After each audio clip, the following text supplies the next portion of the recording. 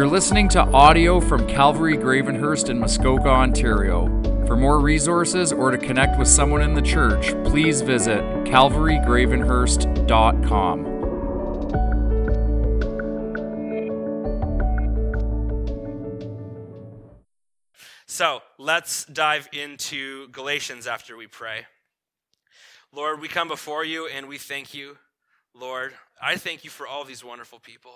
Lord, I thank you that you love them and you care about them in a depth that I will never even be able to comprehend. And that's crazy because I love them so much. God, and we know what this is like with our kids, as we love our kids so deeply and we can't fathom what it's like, how much you love them, Lord. And so I just pray that you would be with them. I pray for those that are hurting today. God, I pray that you would hold them, show yourself real and close to them as a God of all comfort. God, I pray and rejoice with those that are rejoicing this morning. I pray and thank you for the growth, God, that we have seen in so many people's lives and the things that you are doing. You are a good, good God, and we praise you, Lord. And so we thank you for this Christmas season. We thank you for sending your Son. And we pray, Lord, as Christians, that we would live in light of the reality of the gospel. And so help us do that this morning. In your name, amen. All right. We've got a long passage to work through together, but let's read it starting at Galatians 4, verse 8. It says this: "Formerly, when you did not know God, you were enslaved to those that by nature are not gods. But now that you have come to know God, or rather to be known by God, how can you turn back to the weak and worthless elementary principles of the world, whose slaves you want to be once more? You observe days and months and seasons and years. I am afraid I may have labored over you in vain. Brothers, I entreat you, become as I am, for I also have become as you are. You did me no wrong. You know it was because of a bodily ailment that I preached the gospel to you at first. And though my condition was a trial to you, you did not scorn or despise me, but received me as an angel of God, as Christ Jesus. What then has become of your blessedness? For I testify to you that if possible, you would have gouged out your eyes and given them to me. Have I then become your enemy by telling you the truth? They make much of you, but for no good purpose. They want to shut you out, that you may make much of them. It is always good to be made much of for a good purpose, and not only when I am present with you, my little children, for whom I again in anguish of childbirth, until Christ is formed in you. I wish that I could be present with you now and change my tone, for I am perplexed about you. Tell me, you who desire to be under the law, do you not listen to the law? For it is written that Abraham had two sons, one by a slave woman and one by a free woman. But the son of the slave was born according to the flesh, while the son of the free woman was born through promise. Now this may be interpreted allegorically. These women are two covenants. One is from Mount Sinai, bearing children for slavery. She is Hagar. Now Hagar is Mount Sinai in Arabia. She corresponds to the present Jerusalem. She is in slavery with her children. But the Jerusalem above is free, and she is our mother. For it is written, Rejoice, O barren one who does not bear. Break forth and cry aloud, you who are not in labor. For the children of the desolate will be more than those who are one who has a husband. Now you, brothers, like Isaac, are children of promise. But just as at the time he who was born according to the flesh persecuted him who was born according to the Spirit, so also it is now. But what does the scripture say? Cast out the slave woman and her son. For the son of the slave woman shall not inherit with the son of the free woman. So brothers, we are not children of the slave, but of the free woman. For freedom Christ has set us free. Stand firm, therefore, and do not submit again to a yoke of slavery. This whole passage, all those words we just read, can be summed up in one word: freedom. Paul wants the Galatian Christians to live in freedom. And God wants you Christians to live in freedom. And here's the really good news for us. This is not something that we disagree with God about, right? There's lots that we fight God in, right? But this is not one of those things, right? Because we all struggle, right? Don't we? Life is really, really, really hard, isn't it? And these last 3 months, they've been the hardest 3 months of my life. And for some of you, the last week was the hardest week of your life. And for some of you, the last month was the hardest month of your life. And for some of you, the last few years have been the hardest few years of your life. We all struggle because we live in a world that's full of sin. And so life is really, really challenging. And sometimes it can just feel like a good old swift kick to the teeth, right? And so what do we crave, right? We crave freedom, right? And so today what we're going to do is we're going to look at how we have that freedom, because there's only one way. I want to start by looking at a little chunk 8 through 11, 4, 8 through 11. You can look at that in your Bible with me.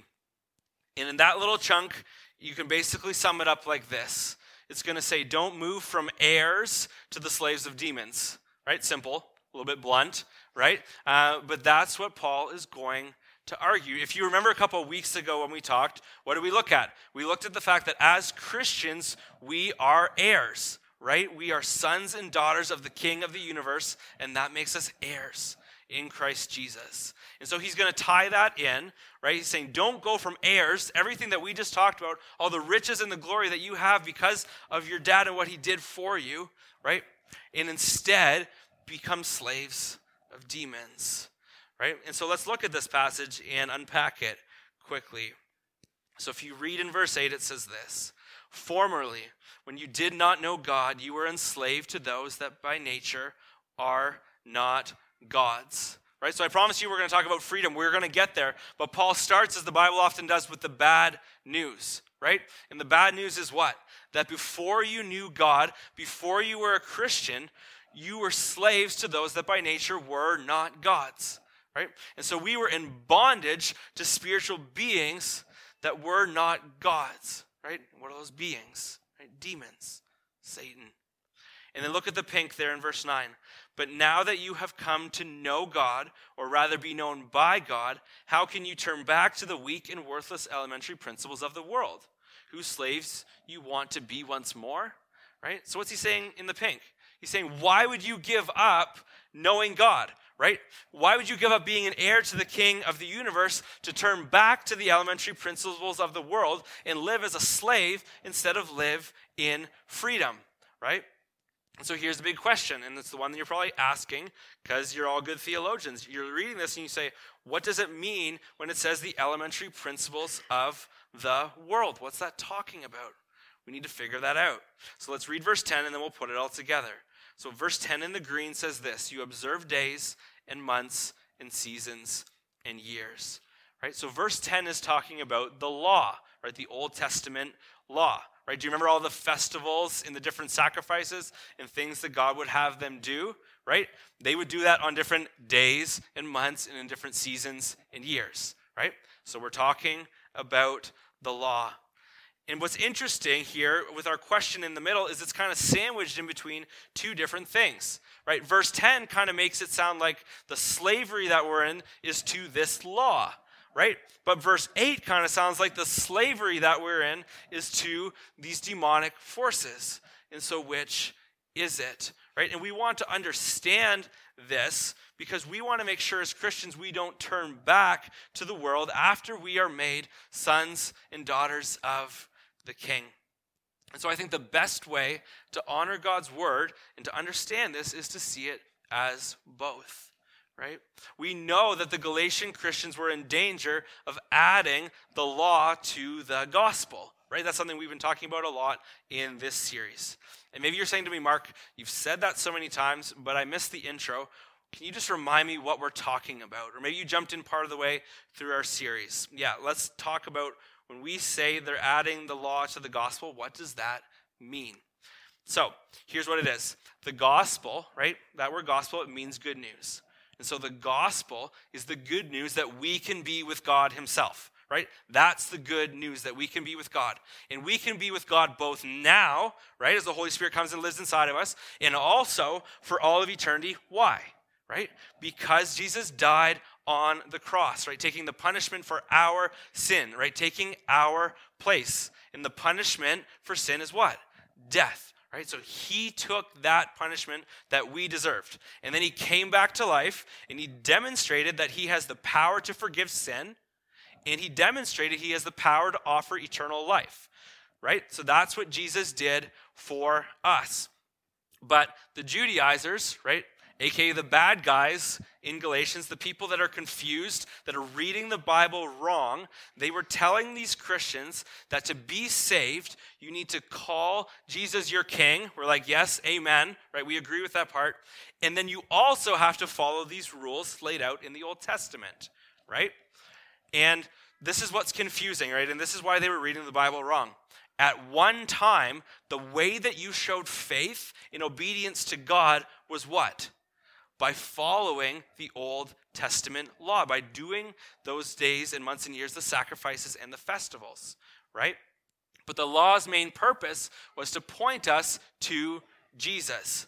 And so when Jesus came, right, we didn't need the law anymore for salvation because we already had who it was pointing us towards. Right? So that's what they got confused. So then what they ended up doing is they said, you need Jesus, but you need to keep doing this stuff, right? And then so what you're left with, according to the Judaizers, right, the people that were trying to confuse the Galatian Christians, is they're left with Jesus plus do a bunch of good stuff to gain God's favor and salvation. But that's wrong, isn't it? Right? And so you might be saying, I thought as Christians we should obey God and do good stuff. And you're like, yes, we should. That's right. We should. But the order was wrong, and that's critical. So let me show you what I mean. There's a little math equation for you, right? This is what the Judaizers were teaching, and this is what other religions right now are teaching, right? Gospel, what God did, what Jesus did, the good news of what Jesus did for us, plus works equals saved, right? And so what does this teach?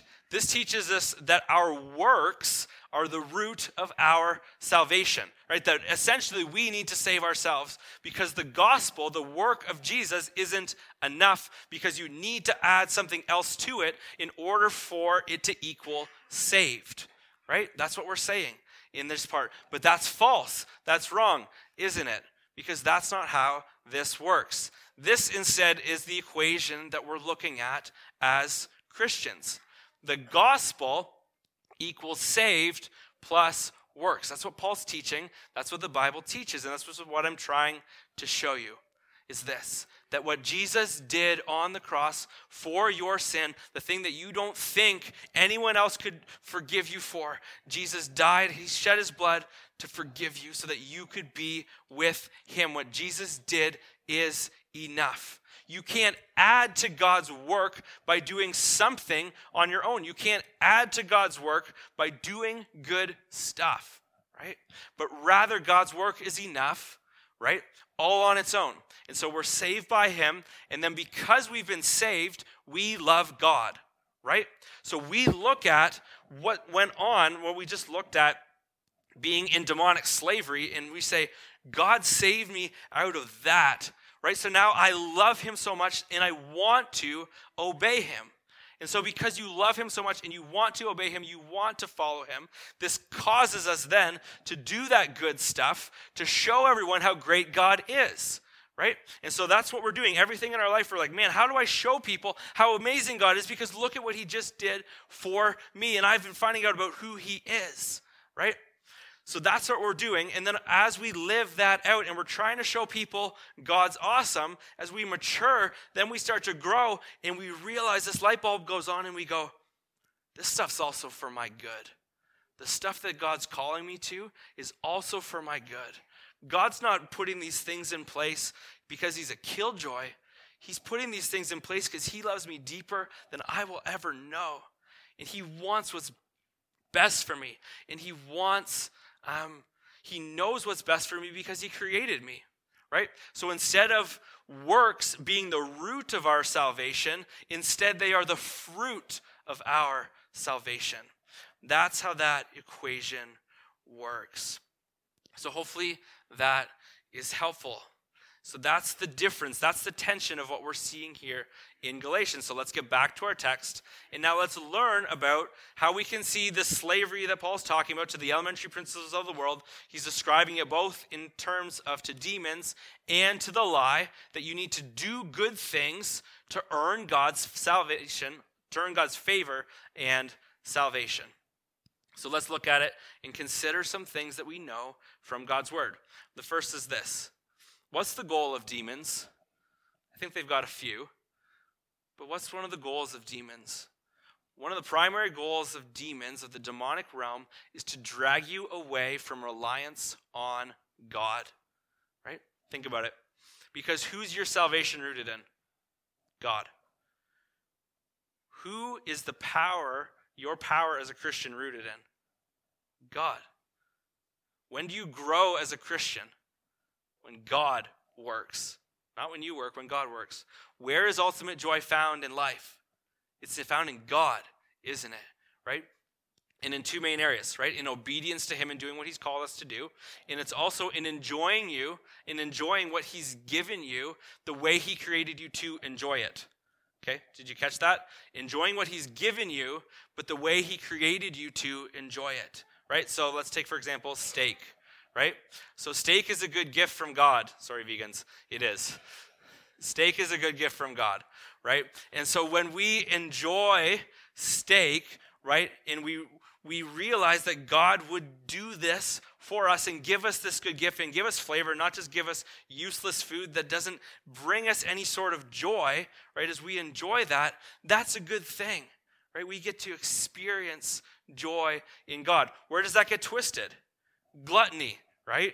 When you eat a 50-ounce steak, right, and you're rolling over on the floor, right? That's you get it twisted, right? From a good thing that God created to now outside of the way that God called you to enjoy it, and then it becomes sin, right? And that's one of the other traps of the devil. We see similar things with sex and some of those sort of things too, right? Inside of marriage, really good thing, right? Outside of marriage, not a good thing, right? We're called to enjoy what he has given us to enjoy, but the way that he created us to enjoy it. And so what do demons do, right? They try to take you away from relying on God. They want you to do things in your own strength, right? Because whatever you do, it's useless if it's done in your own strength and for your own glory, right? It's got to be done in God's strength and for his glory. And so that's what they're trying to get these Galatian Christians to do through the Judaizers. It's a trap that was set, and the trap is the law. They're saying, hey, remember this way that you used to follow God and show that you loved God? You got to still do that. And God's saying, no, you don't, right? So which are you going to choose? What you think or what God has said? That's the question.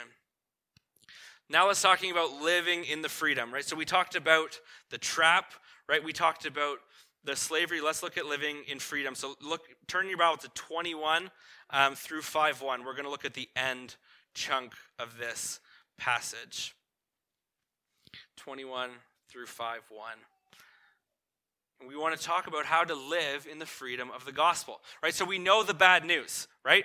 Before Christians, we were slaves, right, to sin. We were slaves to demons, to the demonic realm.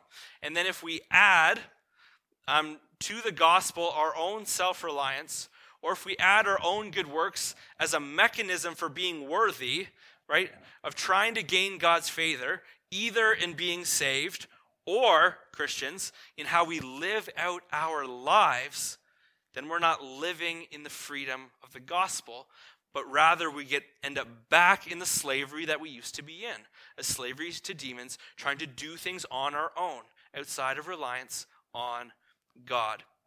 But we know what we talked about at the start, right? We desire to live in freedom. It's something that we know our heart craves. If your heart doesn't crave freedom, you're lying to yourself, right? Our hearts crave freedom. So let's ask this first question. We need to define what freedom is. And so let's look at what freedom is. You know, I go to Piper a lot for definitions because they're just so well thought out and practical. And he says this: there are 4 kinds of freedom, or better, 4 stages of freedom on the way to full freedom that all of us long for. The freedom of opportunity to do what we can, the freedom of ability to do what we desire, the freedom of desire to do what will bring us unending joy, right? And so just think about these things, right? The argument for the essence of freedom is that it consists of four things: opportunity, ability, desire, and that it should end in unending joy. And then he follows, as I was studying, he follows with a wonderful analogy that just so happens to relate to parachutes.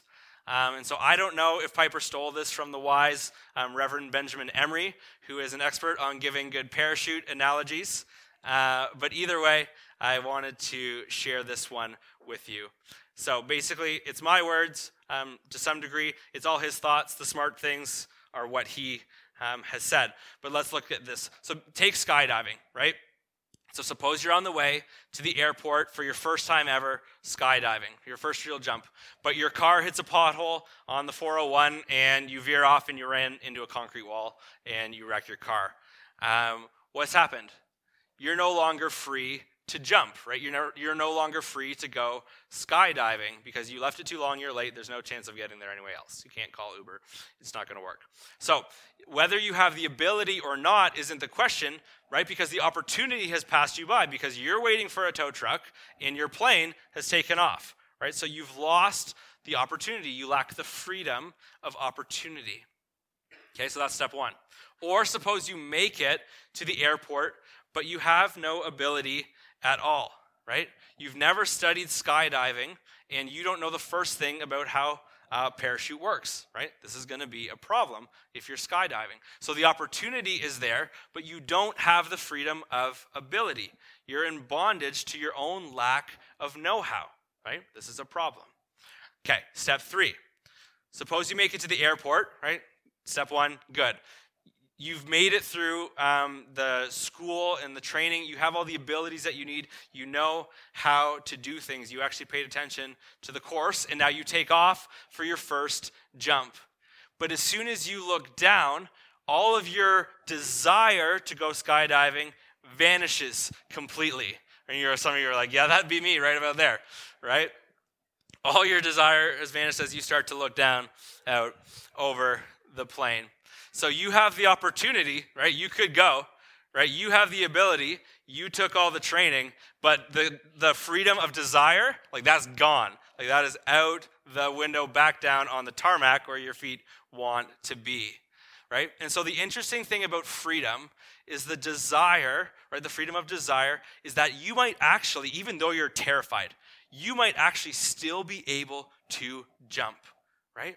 But it won't actually be a free act. Okay, and I know this is really in the morning for deep thinking, but think with this with me, right? It's not actually a free act, and this is why. As you're standing out there, absolutely terrified, and you no longer want to jump out of that plane, but you've got other forces going on than just your fear, don't you? What else do you have? Humiliation, right? That instructor that you just talked smack about and you said how easy it was going to be, right? You might be humiliated, and you're like, man, I can't let that instructor down. Or you got buddies in the back of the plane chirping you, and there's no way that you're going to let them chirp you for the rest of your life because of this moment. Or even worse, your girlfriend is in the back of the plane behind you, and you're like, there is no way that I can chicken out now, no matter how terrified I am. And so you jump, right? But the emotional experience is not what we call freedom. Why? Right? Because you're acting under very uncomfortable external constraints, right? You are compelled to do it out of a horrible feeling inside of you, not because you love to do it, right? And so it's not actually freedom. Freedom of desire is when you're doing what you love to do, not what you're compelled to do. So that's step three. And then here's step four. There's one last requirement for full freedom. What was it? He said unending joy. So you got to the airport, everything's good, you got the know-how, you look down at those tiny clusters of houses and you're like, this is awesome, I can't wait, right? I'm going. And some of you people are like, yeah, that's me, right? And so you have the freedom, you have the ability, you have the desire, and so you jump. But here's one problem. As you free fall, unbeknownst to you, your parachute malfunctions and will not open. Here's another deep question for you at 9:49 in the morning. Are you free? In three senses, yes. right? In the three senses that we just looked at, yes, you are free. But there's a critical fourth sense, isn't there, right? What you are doing so happily and so freely is going to kill you, right? And that's a problem, right? That is not a good thing. So whether you know it or not, and when you try to pull the parachute, you know, right? Now all of a sudden you're in bondage to destruction because in about 2.5 seconds, you're going to be splat on the pavement, right? So it would be a mockery, right, for us to go and say, oh yeah, that's so great, you're living in freedom, good job, man, right? Like that's not what you would do. If that was actually happening to somebody, that would be a horrible, horrible thing to have happen to someone, right? You're like, oh, that was such an exhilarating free fall of freedom, right? That's not how that works, right? Because it led to destruction. In order to be fully free, it's not just enough to have opportunity, ability, and desire to act. The acts that you desire and perform need to lead to life. They need to lead to life. And as you consider that spiritually, right, you can see the connection to life that's found only in God, right? True joy, true freedom, eternal life found both now and in eternity, and it's only found in God. So as we keep those 4 points in mind, as we talk about freedom.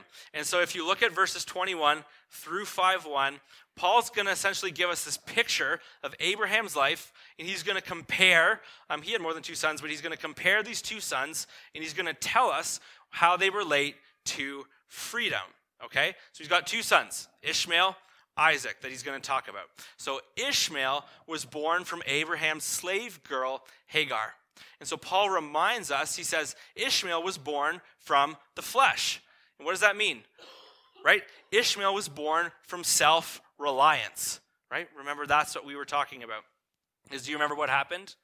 Right? God promised Abraham and Sarah a son, right? An heir, didn't he? To fulfill that promise in the Abrahamic covenant that we looked at, right? That he was going to bless the whole world through Abraham. But Abraham was going to need a son for that. And he didn't yet have that. And so Abraham and Sarah, they keep checking their baby-making apps, and they keep realizing that the chances are continuing to dwindle of them having a baby as the years go on. And so what do? As the baby apps are screaming at them and saying, hello, it's time, they took matters into their own hands, and Abraham sinned, right? And he had a son with his slave woman, Hagar. Ishmael was born out of the flesh. He was born out of self-reliance, about them trying to take God's plan into their own hands, right? One of the age-old traps of the devil, right? And what does he say that leads to? That led to slavery, right back to where you were. And then we have Isaac on the other hand. So on the other hand, Isaac, how was Isaac born? Isaac was born through God's work alone, wasn't he? Right? Isaac was born when Sarah was 90 years old, right? Long after childbirth would have been impossible. Like seriously, ladies, considering how awful it would be to have a baby at 90 years old. I'm a man and I can understand to some degree how painful that would be. So I can't imagine how you are feeling in that moment as you consider pushing out a baby at 90, right? And so Isaac is born in a way that leaves absolutely no doubt that it was God and God alone that gave them that baby, right? And whose line did Jesus come from? Abraham, Isaac, Jacob. Who brought life to the whole world? Jesus, right? And so it was completely through God's work that we were given life, that we were given freedom. And that's the picture that he's trying to show us. Paul's he's begging us, he's saying, don't stake your salvation, don't stake your life on self-reliance, right? That's slavery, right? Stake it on the all-sufficient work of God. This is the calling to live in the freedom of the gospel. And so now let's answer the final question, the pressing question, the one that you've been waiting for. How? How do I find this freedom? And how do I live in this freedom that my heart desperately desires? It's this. Freedom is born. The how starts with this. It's born through Christ being formed in you. If you look back to verse 19, this is the key. The key to this freedom that Paul's been begging them to live in, instead of reverting to slavery that we looked at the start of the passage, is in verse 19, until Christ is formed in you. And how's Christ formed in you?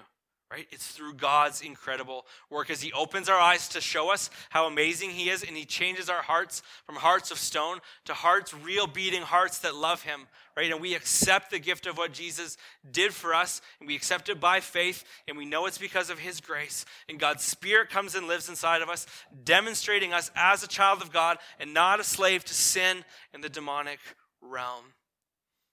That's how you find the start of freedom. That's where freedom's born. But where do we find that freedom, right? You give God your life. You give God everything. That's where that freedom is found. And for some of you in this room, there is something that is holding you back. And I want to ask you two things because I care about you. Number one, I want you to think about it. What is that thing? What's that thing that's holding you back? And number two, most importantly, is it worth it? Is the thing that's holding you back, the thing that you're like, I keep saying no to God because of this thing. Is it worth it? In light of the freedom that your joy that your soul is craving, you're craving God. Is it worth it? Holding out. I want us to see one other thing in this text. If you look right before the part that's highlighted there, we see a part that's very graphic and also interesting, right? What does Paul write? He says, my little children, for whom I am again in anguish of childbirth, until Christ is formed in you. Is that not insane? Like, that's crazy, crazy language of how he's saying. He says, I'm in the anguish of childbirth until Christ is formed in you. A word of advice for all of our young ladies who have not yet had kids. Don't let your husband get your push present until after the birth, right? Because husbands who've had kids, you know exactly what I'm talking about, right? As you watch your wife go through the anguish of childbirth, and anguish is a really strong word. And yet all the ladies in this room who've had kids, they're thinking, a man wrote this? And anguish is not a strong enough word, right? We need an even stronger one. But as you watch your wife go through that absolute anguish, you're willing to buy her anything that her beautiful heart desires on the other end of it, isn't it? Right? Men, you know exactly what I'm talking about, right? I remember that feeling very vividly twice, right? And so ladies, you just need to capitalize on that opportunity and don't let them get that push present until after. But you didn't come to church for advice on push presents, so I will digress. And so what's this point? What's his point? Paul's describing himself through the language of childbirth, right? In a land where there's no such thing as an epidural. And he says, I'm in anguish, like a woman giving birth until Christ is formed in you. Why? Because Paul has lived in the absolute freedom of living for God, right? And he knows that there's nothing beyond a shadow of a doubt. There's nothing greater to experience, because for a lot of his life, he lived on the other end apart from God, didn't he? What did he experience? He experienced self-reliance. He experienced building a reputation that was sterling and everyone loved him. He experienced playing perfect, moral, religious person, right? And going to church, but it never really changed anything. He experienced being the smartest person in the room. He experienced money and everything that you could want. And what did he find? He found that the freedom that he found in Christ infinitely surpassed it all. And so he desperately wants the same thing for the Galatians, and God desperately wants the same thing for you. And so what holds us back? Right? Because for a lot of us, we know the truth in our heads that I'm talking about today, but it's gotten stuck somewhere in the path of actually living it out. So I want you to pray and ask God specifically, what is that thing for you? But just to jog your memory, I'm going to give you 2 stumbling blocks that I've both seen in Christians and experienced in my life that keeps us as Christians from experiencing the freedom of God that he desperately wants us to live in. The first relates to the freedom of desire. Remember John's analogy with the plane, right? Standing on the edge, having opportunity, ability, but not the desire, right? And that you could even reluctantly jump out, but you're worried about what other people think, so it's not actually freedom, right? This is how many Christians are living their life right now. And maybe this is you. Trying to be obedient to God's word, trying to follow God, but you really don't love following God, right? So maybe it's because you feel the pressure of hell or your Christian family, or you feel like it's a good thing to do to go to church and following God is a good thing. It makes you feel good and you want to feel like a good person. But to be honest, you just really don't love following God. And so where does that leave you, right? It leaves you in a really hard, awkward place, doesn't it? It's a really, really hard spot to be because you end up just going through these motions of obedience, but really your heart loves something else, and so you just end up feeling like a fraud, right? And that's not a fun place to be. And so how do you live in the freedom of desire in this way? Here's a few things that you can do. Number one, you pray. You ask that God would help you to love following him. Right? And that's not one of those prayers that you like pray once and check it off your list and say it's there forever. This is the kind of prayer that you beg God with multiple times a day, over and over and over again, until he changes your heart. That's how you pray, right? Number two, you get to know him through his word. You read his word. My heart has always, without fail, grown to love God more as I learned about him more through his word, right? Sometimes that takes time. It's not in an instant, but it's truth. Number three, you thank him for what he saved you from, right? Remember where we looked at the start, right? Remember that feeling, right? What it was like to be enslaved and that God grabbed you out of that, right? Because he loved you, and thank him for that. And then number four, continue to do the things he's asking you to do, right? Because you're not always going to feel like it, right? But I want you to consider the why. Why is he calling you to do these things? If you consider the why to the things that you know God is asking you to do, what you're going to find underneath it all is someone who loves you deeply. And that will cause your affection for God to grow. So that's number one. And number two, the second relates to freedom found in unending joy. Right? If you remember the last part of the analogy, you jump from the plane and you feel free, but your parachute is malfunctioning, so you're plummeting to a horrible, terrifying death. This is not real freedom, right? And so this exposes something that I have seen in a lot of younger Christians, both in terms of age and just general maturity, right? As younger Christians, we can be naive, right? And I don't want to trivialize this. This is just something that a lot of us have gone through, and some of you know exactly what I'm talking about. We can be naive, and so we end up envying our friends and the people around us who don't have to live by God's rules, right? Their life to us looks more exciting and more fun, right? As they experience the freedom, we think looks like freedom, of them following their heart or doing whatever their sinful heart guides them to. Right, as they throw themselves into sex or popularity or partying or lives of luxury or fame, right? And that's a real thing, right? Like young people today in today's age can legit be rich and famous at a very young age, right? Just check out some of the YouTubers. Check out some of the people on TikTok, right? Like that's a real pull for our young people. I'm not trying to trivialize that. That is a real thing. But when these people do this, and when we envy these people, we need to remember what? That they are actually free falling to destruction. And so should we envy them? No, right? We should be like Paul, and we should be in anguish for them. Right? We should have everything in us want them to experience actual joy through Christ being formed in them, instead of riding the roller coaster of temporary happiness and then loneliness and pain and then doing it all again. And see, as Christians, to obey God and to set their hearts to follow him, that's real freedom. Right? That's where real freedom for Christians is found. It's where we taste this freedom day after day when we obey God. Right? And so if you're anything like me, and I'm guessing you are, you're probably tasting this freedom in some areas, and you probably need God's power in other areas, right? I think that's where a lot of us are. But we need to remember what it's like as Christians. We know what it looks like to live in God's freedom according to his design, and I want to give you 4. And some of you are probably have some of them, and you're like, yes, I'm there, praise the Lord. And for some of you, you're probably like, I don't know if I'm there yet. I need God. Here's 4. As Christians, we experience freedom emotionally. We're not fearful or anxious or worried. Why? Because we know how the story ends, and we know who holds the world. And that gives us tremendous freedom as Christians. Do we live in that? As Christians, we experience absolute freedom relationally, right?